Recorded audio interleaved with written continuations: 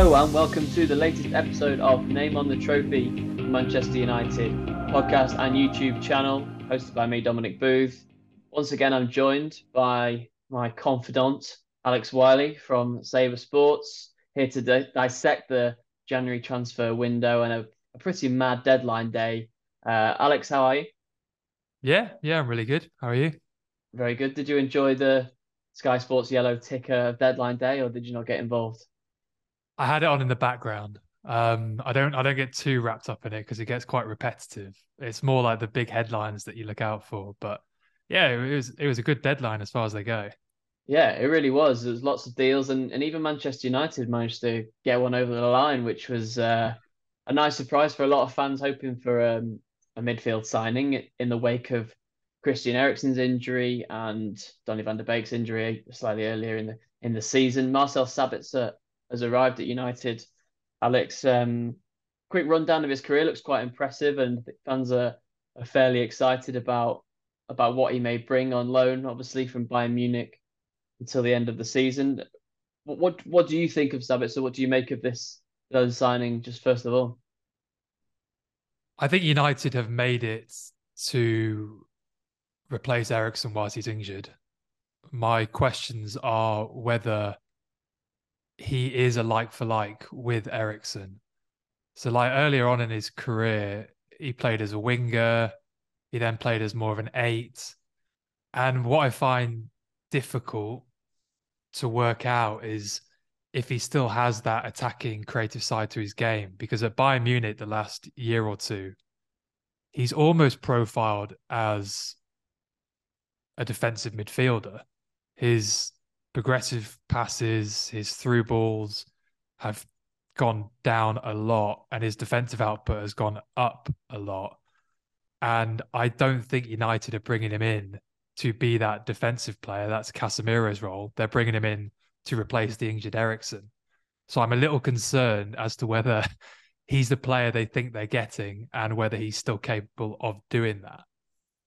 yeah. What I know about Sabitzer is that he is quite versatile, and I think he has played a multitude of roles, especially for RB Leipzig. I think he played often as number 10. He was obviously the captain there and quite a talismanic figure.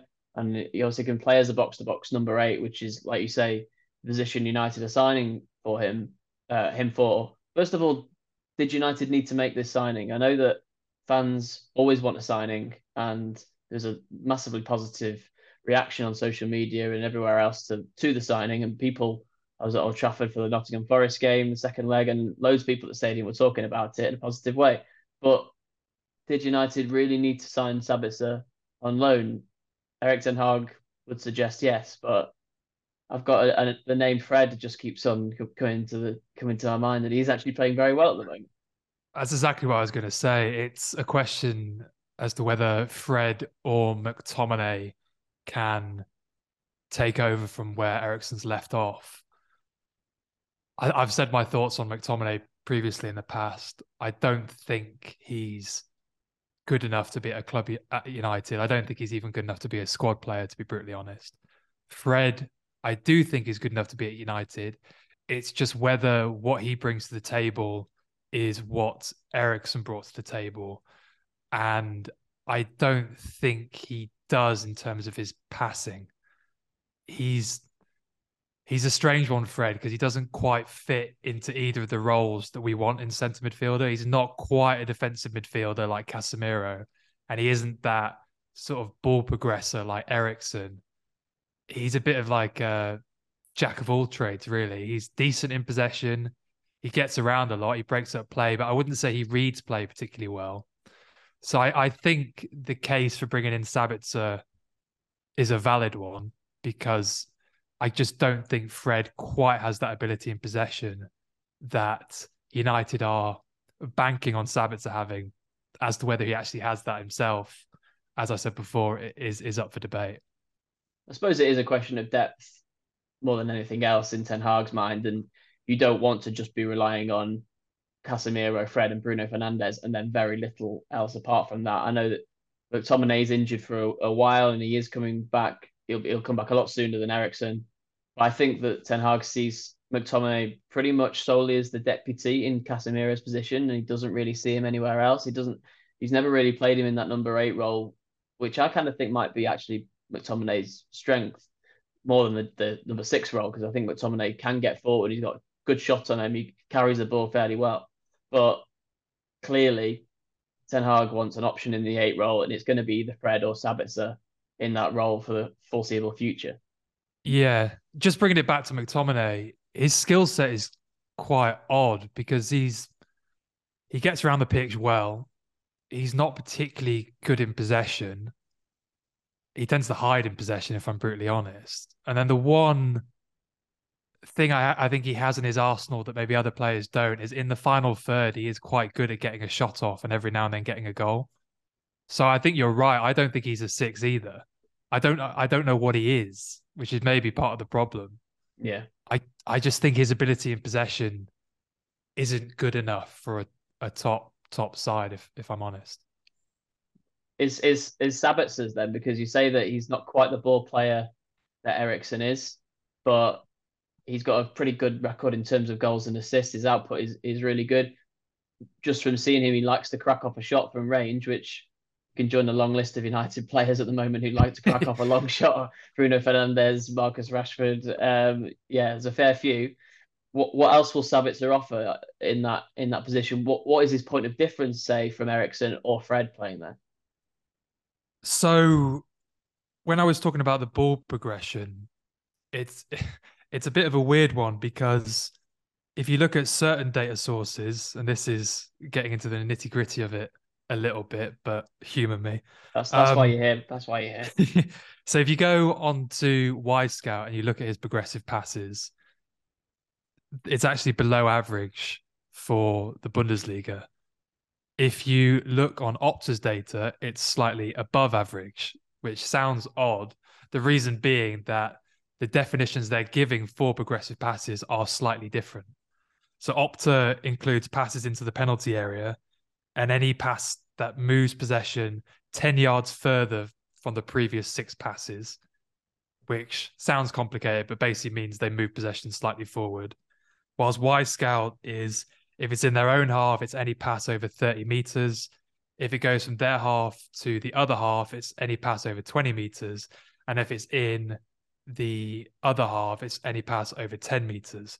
So the main difference being really it's pass length. So Scout tend to be harsher on players that progress possession with small passes, short passes, whilst Opta don't care as much. And that's where I think the discrepancy lies, because if you actually look at the Opta data for his passing types, almost all of Sabitzer's passes are short. Like he plays 30 short passes per 90 minutes, which puts him in the 93rd percentile. For long passes, he plays 2, or he completes 2 per 90 minutes, which puts him in the 18th percentile. And that is quite a big difference to Eriksen. I think Eriksen completes 3 times as more long passes and completes 4 times more switches of play. So with Sabitzer, you're not getting those long passes that progress the ball forward. You're getting more quick, short, tidy passes that also move the ball forward, but maybe not quite so quickly. And that's where I'm a little concerned as to whether he will give us what we want. Yeah, but he might give it more than Fred, like you say, with his range of passes. And ultimately, when United were looking at this on in the final few days of the window, it was a choice between signing somebody, and that somebody was Sabitzer, or signing nobody, and leaving it to Fred. And they obviously Ten Hag looked at that situation in the summer and thought, I need Eriksen to play in there, and Fred and McTominay to largely be squad players. And that's how it's proven. We thought that Eriksen would probably be a squad player when he arrived, and that he would come in here and there, a bit like Juan Mata did before him. But it turned out that Ten Hag really wanted a player like Eriksen, so he's clearly signed Sabitzer, or the best person available, closest to Eriksen's type, if you see what I mean. And that's what United have landed on. Yeah, I think the initial plan was Frankie de Jong to fill that role and perhaps for Eriksen to be the backup to Frankie de Jong. Yeah. I'm not quite sure about the timeline. I'm not sure as to whether it was more, okay, this De Jong deal is not actually progressing. Let's get in Eriksen, or it was always going to be both of them, I and think that's it might left have us been in this both, and position it might now. have been Ericsson to come in and play a bench role, and De Jong to Yeah. play. Then the Casemiro deal, I think, changed United's thinking a little bit, and I think Ten Hag came up with the Casemiro playing behind Ericsson, which is obviously we know it has worked really well for United. Casemiro has done a fantastic job. Mm. Ericsson surpassed expectations, so now it's just about.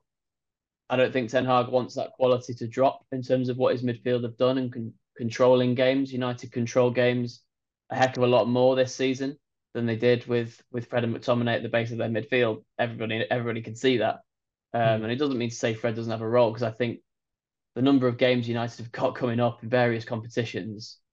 There's no way that Fred doesn't have a big role to play. I mean, we're just speaking on the back of him scoring 2 and 2, so he's clearly got something to offer. Yeah, Fred definitely has something to offer. I think United fans, it's a bit like Marmite with Fred. Some love him, some hate him. Yeah, I we know what don't camp I'm think, in there. yeah, I know what camp you're in, and I think I've got one foot in that camp. Um, I think Fred doesn't fit what we want in our usual 11, but will fit in for certain game situations and against certain opposition.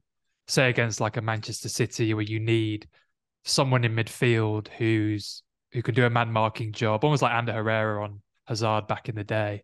Because if you look at Eriksen, his defensive output is zilch. I mean, we're talking like fifth percentile or something. He does nothing. So that when you have games against City where you know you're going to be sitting off, you know that certain of their players need to have pressure on them all the time. Those are the games where you're going to be quite thankful that Fred's in the squad. So I agree. Fred definitely has a role at United. Yeah, it'd be interesting to see how much he and Sabitzer play compared to each other over the next few weeks. Obviously, Alex, United's business was pretty small fry compared to some of their rivals in the January window. We obviously Mm. spoke about João Felix and Cody Gakpo earlier in a podcast where we were talking about strikers, forwards United might sign. Neither of them signed for United. Both of them signed for rivals, such as the curse of the name on the trophy podcast. Um, well, both of them have had a slow start in different ways for their club since joining. Obviously, Felix, you probably don't have many stats for Felix because he was sent off after an hour, I think, playing on his Chelsea debut. And Cody Gakpo hasn't scored yet for Liverpool. So far, a very small sample size, United might be feeling happy that they didn't sign either.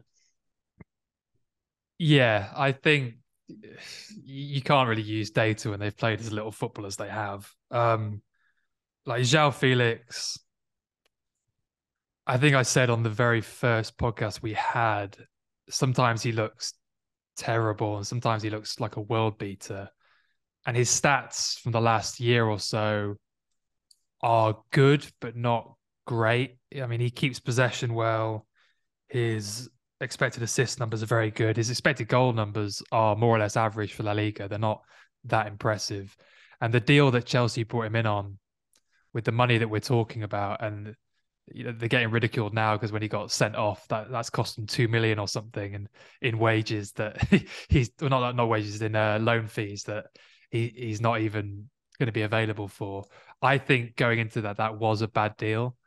The Gakpo one, I'm not writing off just yet. I like Gakpo. I still like Gakpo. I'm not sure quite how he fits in at Liverpool, but he's still quite young. He's got a long way to improve. I think that deal will come good in the same way that I think Darwin Nunez will eventually come good. These are just teething problems. Yeah, Liverpool seem to be having their own problems, don't they? And it's made it quite hard for the Gakpo to settle in. Felix, on the other hand, I don't know how anyone at Chelsea will be able to settle in at the moment because they seem to have signed every single footballer on the planet. Uh, I don't even begin to sort of assess their situation. I mean, in terms of how you compare it to United and how it relates to United, Chelsea are 10 points off United at the moment. Don't look like they're going to get involved in the top four race unless something remarkable happens. And you know what, it could. With all those players' clicks, they're clearly good. Is there anyone you want to pick out? Is there any of these deals that you think smacks of desperation? Any that smack of complete strokes of genius? Or are we even going to Mm. discuss the word amortization and financial fair play in this podcast? I'll talk about the players Yeah, let's talk about the first players. because there's so many to go through. It's such a hodgepodge of like what's good and what's bad. So I think the Enzo Fernandez deal they've overpaid for, Yeah, but I also think that in his position and what he gives and his age group, he's probably the best, one of the best players in the world. I really do rate him, and I think he'll be very good for them. I just think they've overpaid for him. Mudryk is one that I have the biggest question marks over. His data profile was good. We had him as a wonder kid on our app, which is like the seal of approval. But I wouldn't have paid £100 million on him, or is it 70 million plus installments? yeah. That's the one I'm the most concerned about. I know the game isn't played on spreadsheets. People say when they watch him, you see a certain special quality to him, and I can see what they're talking about. So I'm happy to be wrong on that one. I can see how I could be wrong on that one. But I mean, where do we start? There's what, another five, six signings. I can't like. Are there any that you want to talk about? And then I can come back on that. I'm interested in Noni Madueke because of his background in academy in the UK. I think he was at Spurs and Palace, I think, as a youngster, and then went off to the PSV's B side and then into the PSV Eindhoven first team and has done quite well. England under 21, player that you would have thought people like United might have been in the frame for, and I think that United were actually when Madueke was about 18, I think, or maybe 16, 17. United were in the mix for him, trying to sign him to their academy, and he went to PSV to play football. So I'm interested in him, but it's whether he gets any games. Like I just can't see him starting ahead of Chelsea's other wingers. Yeah, is he? They haven't loaned him back out, have they? They've. Is No, he in the he, squad? yeah, I thought they were going to loan him out, but he's with them. Whether they can register him, certainly in the Champions League, I think they're going to have problems registering some of these players because I think you can It's quite. only register three new ones. Yeah, there's if they're under a certain age, you can register as many as you want. That's true. He probably is homegrown Madueke, he and is under homegrown. 21. Yeah. So they might be okay in that. Yeah, Madueke is yet another English player who's gone into Europe, started getting first team game time, and has benefited from it hugely. And I think you are definitely seeing it. You know, players going to the Bundesliga, Marcus Edwards at Sporting Lisbon. Um, there's players at Juventus all over Europe now. They're starting to spread out, which was not the case 10, 15 years ago. And the reason they're doing it is because they're getting game time, they're playing for good clubs, they're playing, getting professional minutes under their belt, and that's allowing them to take their skill level to the next level. And Madueke is a prime example of that, as is Jadon Sancho at United. Yeah, they come back with their reputations enhanced, really, don't they? Because they've got that swell of experience behind them and they're not just coming raw out of an academy. I sort of think Mm. it's a little bit of a shame that it has to happen and because the clubs are stockpiling so many signings now. And Chelsea are a prime example in this last window. They've signed so many players. I mean, I can't pronounce Kearney Chakwema. Is that how you say his name? I mean, is he going to get games at Chelsea? I'm a big fan of him. Whenever I've seen him, he looks absolutely fantastic. He's only Mm. 19, but is he going to have to go somewhere other than Chelsea to play football? And is that the Probably, best thing? probably. The Premier League now, and maybe this I can slowly start bringing it to amortization. The Premier League has so much money in it right now, and are bringing in so many quality players, not just the top sides, like every side in the Premier League is bringing in really good players that for a youth player, you have to be outstanding, phenomenal. Even Phil Foden struggled to get into the City team for a while. You have to be the best of the best to get in. And I think the only way for certain players to break through is for their clubs to be active at getting them loaned out, or for them to just bite the bullet and go into Europe and play for a team, for one of the European teams, because the Premier League is just full to the brim. It's red I hot feel right sorry. now, I isn't feel it? sorry for them because England's producing a lot of really good young English players. You can see it with the national team, and I think it's good that the Premier League is as good as it is because those that do get in there, whether that be straight from the academy or maybe going into Europe and then coming back, they are going to be the best of the best, and that's partly why the English team is so good. You know, Yeah. a lot of people think that having more English players playing in the Premier League is better for the national team. I don't think it is. I think the higher the standard, the higher you raise the bar, the players that can actually get over that bar are going to be the best of the best, and that can only benefit the national team as well. Yeah, I think that argument is slightly flawed. You want the most volume of English players playing at the highest level possible, and wherever that may be, you just want them playing, and eventually they might reach that level where they are in these Premier League top six sides. And I know a lot of clubs now have buyback clauses, and like you say, they loan them straight out, and then they come back, have improved themselves. I'm sure that'd be the case with a lot of these players that we're talking about. Um, the spending in the Premier League has been mad. I mean, I know it's a result of the TV deals, and the Premier League seems to be outgrowing its other rivals across Europe when it comes to those broadcast deals, both the UK ones and the international ones. The Premier League is simply more marketable than any of its other league rivals. And that's resulted, Alex, in teams like Bournemouth spending the way they have, and Newcastle, obviously, we know about their takeover, but it's been crazy. I think someone tweeted out the other day that I think of the top 35 deals that were done in the January window in terms of value, I think only two or three were not done by Premier League sides. It's crazy, and it's getting crazier.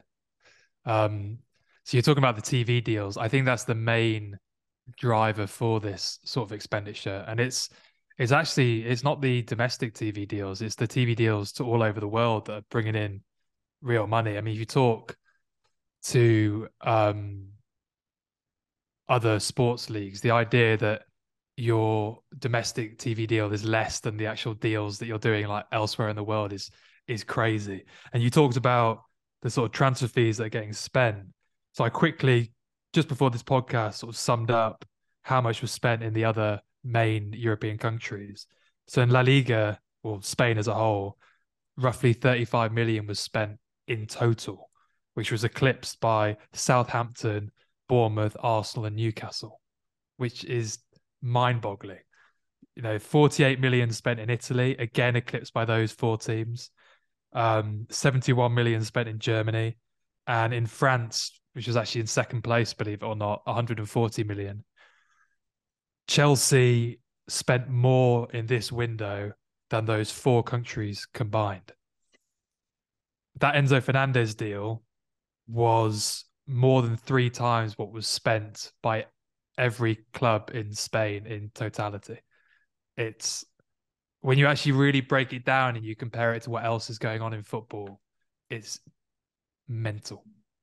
And it's even mental when you compare it to outside of football, because obviously football has its own bubble, and where Mm. these sort of amounts seem normal, but you can take it outside of that, and it seems even more crazy. What fans, and probably what a lot of United fans are asking, especially where Chelsea are concerned, we bring it back to them, is whether they can be punished for their spending, whether they've gone too far, or whether this is a policy that's going to pay off. Obviously, Todd Bowley, a fairly new owner there at Stamford Bridge, he knows what he wants to do. Whether he knows what he's doing is different. He knows that he wants to bring in a load of players and throw a huge amount of money at it to get Chelsea up to the top. But is this going to come back and bite him? Is the question that a lot of fans are asking. Yeah, look, Chelsea will have a lot of legal and financial advisors who will be keeping everything in check. So I don't have access to their balance sheets. I don't know if what they're bringing in revenue is enough to cover these deals. I assume it is. Bringing it back to the amortization chat that we've alluded to a few times. Um, the reason Chelsea are giving these players huge 7, 8, 9 year deals is to spread the cost over those 7, 8, or 9 years. So you're talking about Enzo Fernandez. I think he's signing an 8.5 year deal. You actually can put that entire transfer fee across 8 or 9 years on the balance sheet, which per year reduces it quite a lot. And that's what Chelsea are banking on. They're banking on these long deals with the best young players, hoping that either the players are going to be brilliant, and if they're brilliant, they're on decent wages, I think. And they've actually lowered the wage bill. And if it doesn't work out, that they'll be able to sell them on and they won't be stuck with these players like the next 8 or so years. Because let's be honest, out of all these signings they've made, some of them are going to fail. And then these failed players are going to be on huge contracts. But I think Chelsea are thinking, well, look, he's 21, 22, 23. We can just move him on, take a loss on that one, and still be winning trophies and not doing too badly financially. That's the idea behind it. And to bring it back to the amortization, that's almost a loophole in the FFP rules that is in the process of being closed. And I think that is partly why Chelsea and a lot of other clubs in the Premier League have front run with their expenditure. I think that is part of the reason this January has been as crazy as it is because the football clubs want to get these That's it deals done now. before that loophole's closed. Yeah, they've Yeah. acted now before it's too late. And one club that haven't acted now in that regard financially is obviously Manchester United, and probably should bring it back to them. And United doing 3 loans for Jack Butland, Wout Weghorst, and Marcel Sabitzer. It seems like it's just a whole other world from what these other clubs are doing, and United fans can rightly feel frustrated about that. It, I look at it in the way that United didn't actually need to sign a load of players. They've spent so much money over the past few years trying to get these players in, players who should be approaching their peak. People like Jadon Sancho, who's an enormous signing, Anthony, young players on big deals. And if they kept doing it, well, there was no chance they were going to keep doing it because of the Glazers' impending sale of the club. But fans nowadays just are so thirsty for transfer news and so hungry for the next signing and the next signing. That's why we even saw excitement about the Weghorst deal, for example, from United fans. If United had done that this window, it, it could have upset the apple cart for Ten Hag. It could have put the finances out of kilter for the takeover to come in. I think that's the reason why we haven't seen United do it. It could happen in the summer if that loophole is still open and a new owner comes in. It'll be really interesting if it does. It's kind of just been a frustrating one for United fans, hasn't it, with the finances the way they are. It has, but I think it's bittersweet because it's a symptom of the fact that the Glazers want to sell and don't want to spend any more money. And I am happy to have a window of just loan deals if it means in a couple of months the Glazers have sold to someone who actually wants the club to win football games and will probably want to spend quite heavily in their first window in the job. So look, I can take a bad month if it means that the summer is going to be fantastic. I have no problem with that. That's the way No, I'm looking at it. and you got to look at winning games on the pitch and continuing the improvement and development under Eric Ten Hag, and that is worth far more than signing players. Signing players doesn't guarantee you success, does it? It's United have won so many games since the World Cup break. Only dropping points in two, and just the continuation of what Ten Hag is doing is just so exciting for fans. And like you say, the impending takeover is the real excitement that fans want to see. So I suppose that United can't really complain too much. No, the team's clearly in the right direction. We're through to a cup final. I think sometimes I think certain sections of fans almost find transfers more entertaining than the actual football games. Yeah. I really, we almost need to take a step back and just appreciate that United are in the right direction. If that sale goes through and it's sold to the right person, it's going to be good times at United. So, like I said before, I'm more than happy to have a slightly underwhelming month if the football results are still good, and we also get in a cup final in it. I really don't mind. I think the top Google search term on the day United played Forest in the second leg, recording this on the Thursday, the top Google search term around United was Sabitzer squad number. And that maybe reflects what fans actually want to read about. They want to read about the new signing, Crazy. what shirt he's got. But United won a game 2-0 and got into a domestic cup final for the first time in 6 years on that same Mm. day. But hey ho. If there's Yeah. um if there's one January signing, United or otherwise, Alex, that you could pick out as one that you are really impressed with and that you think people should keep an eye on, who would you say? Ooh. So I have a list, as I Oh, do on every podcast. you've got a list of wonder kids, I believe. You can hit us with them first, and then maybe go on to the answering my question after. Well, what I'll do is I'll talk about the number one as a way of answering your question, because I guess that's two birds in one stone. So with the app, the Sabr Sports Pro app, we assign a wonder kid status for players that do certain things on the pitch at 22 years or younger. And there have been quite a few wonder kids have moved this window that I think it'd be quite interesting to talk about. Certainly that we can look back on in like 6 months time and go, we told you, but whatever. Yep. So one signing that I'm really interested in, and I don't necessarily think he'll hit the ground immediately running because of the situation he's going into, but Dango Ouattara at Bournemouth, the right winger, 20 years old, was fantastic in Ligue 1, has a Sabres score of 81, potential score of 87, surprisingly good in the air, inverted winger, dribbler, and takes free kicks. I He's the kind of signing that if United made, I'd be pretty intrigued by it. The fact that Bournemouth have been able to make it really intrigues me, and I'm really excited to see how he does in the Premier League at a struggling side. I'm interested to see how quickly he can make that adjustment. Yeah, it's a really interesting one. I think he's just played once or twice for Bournemouth so far. I think he got a lot of praise for his debut. But Bournemouth could have a. I mean, they missed out, didn't they, on is it Nicola Jackson on deadline day? So they could have had a really exciting attack to line up for the rest of the season. I think you still think they have got a very exciting attack, don't you? I think the signings they've made this window have been super interesting. It's almost to a point in which I was asking myself, like, have they got access to the back end of the app that I have? Because every signing they were making was a signing that our app rates pretty highly. You're not um, moonlighting for Bournemouth on the side, are you? no, I'm not. I'm not.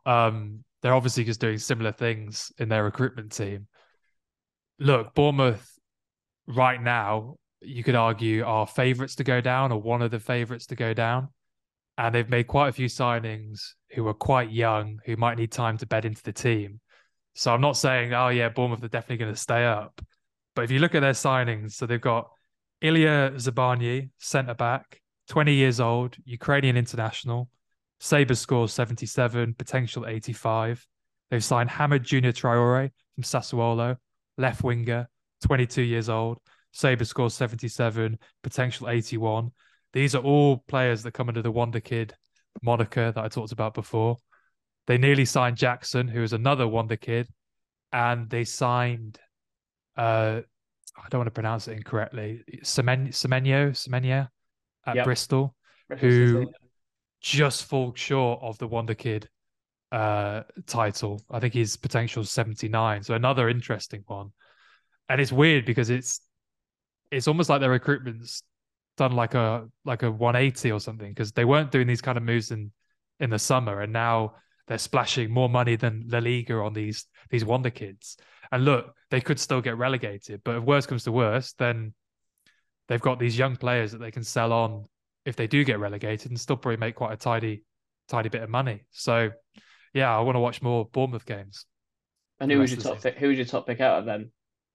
That Ouattara, the guy I mentioned at the Butter. start. Yeah. Yeah. Okay. Well, we'll clip that up, put it out, and then when he's scored a load of goals in a few months' time, we can both feel very smug about ourselves. Or when Oh he's a yeah, failure. there is the alternative, but so far our hit rate's not been bad. I mean, we talk about this curse of the name of the trophy podcast. Maybe it's not a curse. Maybe we're actually giving these clubs advice, or maybe we're just ahead of the curve. It remains to be seen. It's not. Look, they're not. I United aren't don't going to think. sign everybody, are they? So No, and these players got to I go somewhere. think what we're doing with our stats recommendations will be fairly similar to what all the well-run clubs will be doing. So it's not too surprising that the players that we're talking about are then getting picked up. But you're right. I mean, the name of the trophy, Curse Malo Gusto, you can add to that as well, who was our Yeah. number one right back choice for United. I said at the time he won't expect to start for an elite club yet, but in 1 or 2 years will be one of the best right backs in the world. Chelsea have snapped him up. They've loaned him back to Lyon for 6 months. He's going to come in at the summer, and then he's got Reece James to compete with, who we have as the best right back in the world. So Chelsea are going to be dangerous. Yeah, Chelsea have snapped him up. Seems like a good line to finish this podcast with. So pretty much everyone that we've spoken about Chelsea have snapped up. All roads Mm. lead to the summer, though. It's going to be an interesting summer window, especially for United with a potential takeover and a few more funds to flex their financial muscles with, and some big signings to be made, which we'll obviously talk about in the future, Alex. But that's pretty much all for today. Thanks as always for your illuminating contributions. You almost said that sarcastically, but Yeah, yeah, no, thanks for sorry. having Yeah, me. I was gonna say it normally, but I thought it would be funnier to sound sarcastic. Yeah, you can listen to Name on the Trophy on Spotify, Apple, or wherever you get your podcasts. We'd also really appreciate a review and a like as well. Name on the Trophy is also now on TikTok. That's what I've been spending my morning partially doing, getting the kids on side. And you can also follow Alex's platform, Sabr Sports, on Twitter, TikTok, and Instagram. Uh, Twitter, yeah, I don't really use Twitter as much. I think TikTok's probably the best one. It's It's been the lighting easiest up, one to hasn't put it, this stuff. week? It's yeah, the Frankie. We clipped up the Frankie De Jong post, well, the talk from last week, and I think it's got like 50,000 views or something. TikTok's great. Yeah, Don't knock it. keep watching and liking. Yeah, that's what we want to slice that pie. Right, that's pretty much all for today. Thanks for watching, thanks for listening, and we'll be back with another one of these Name on the Trophy podcasts very soon. Cheers.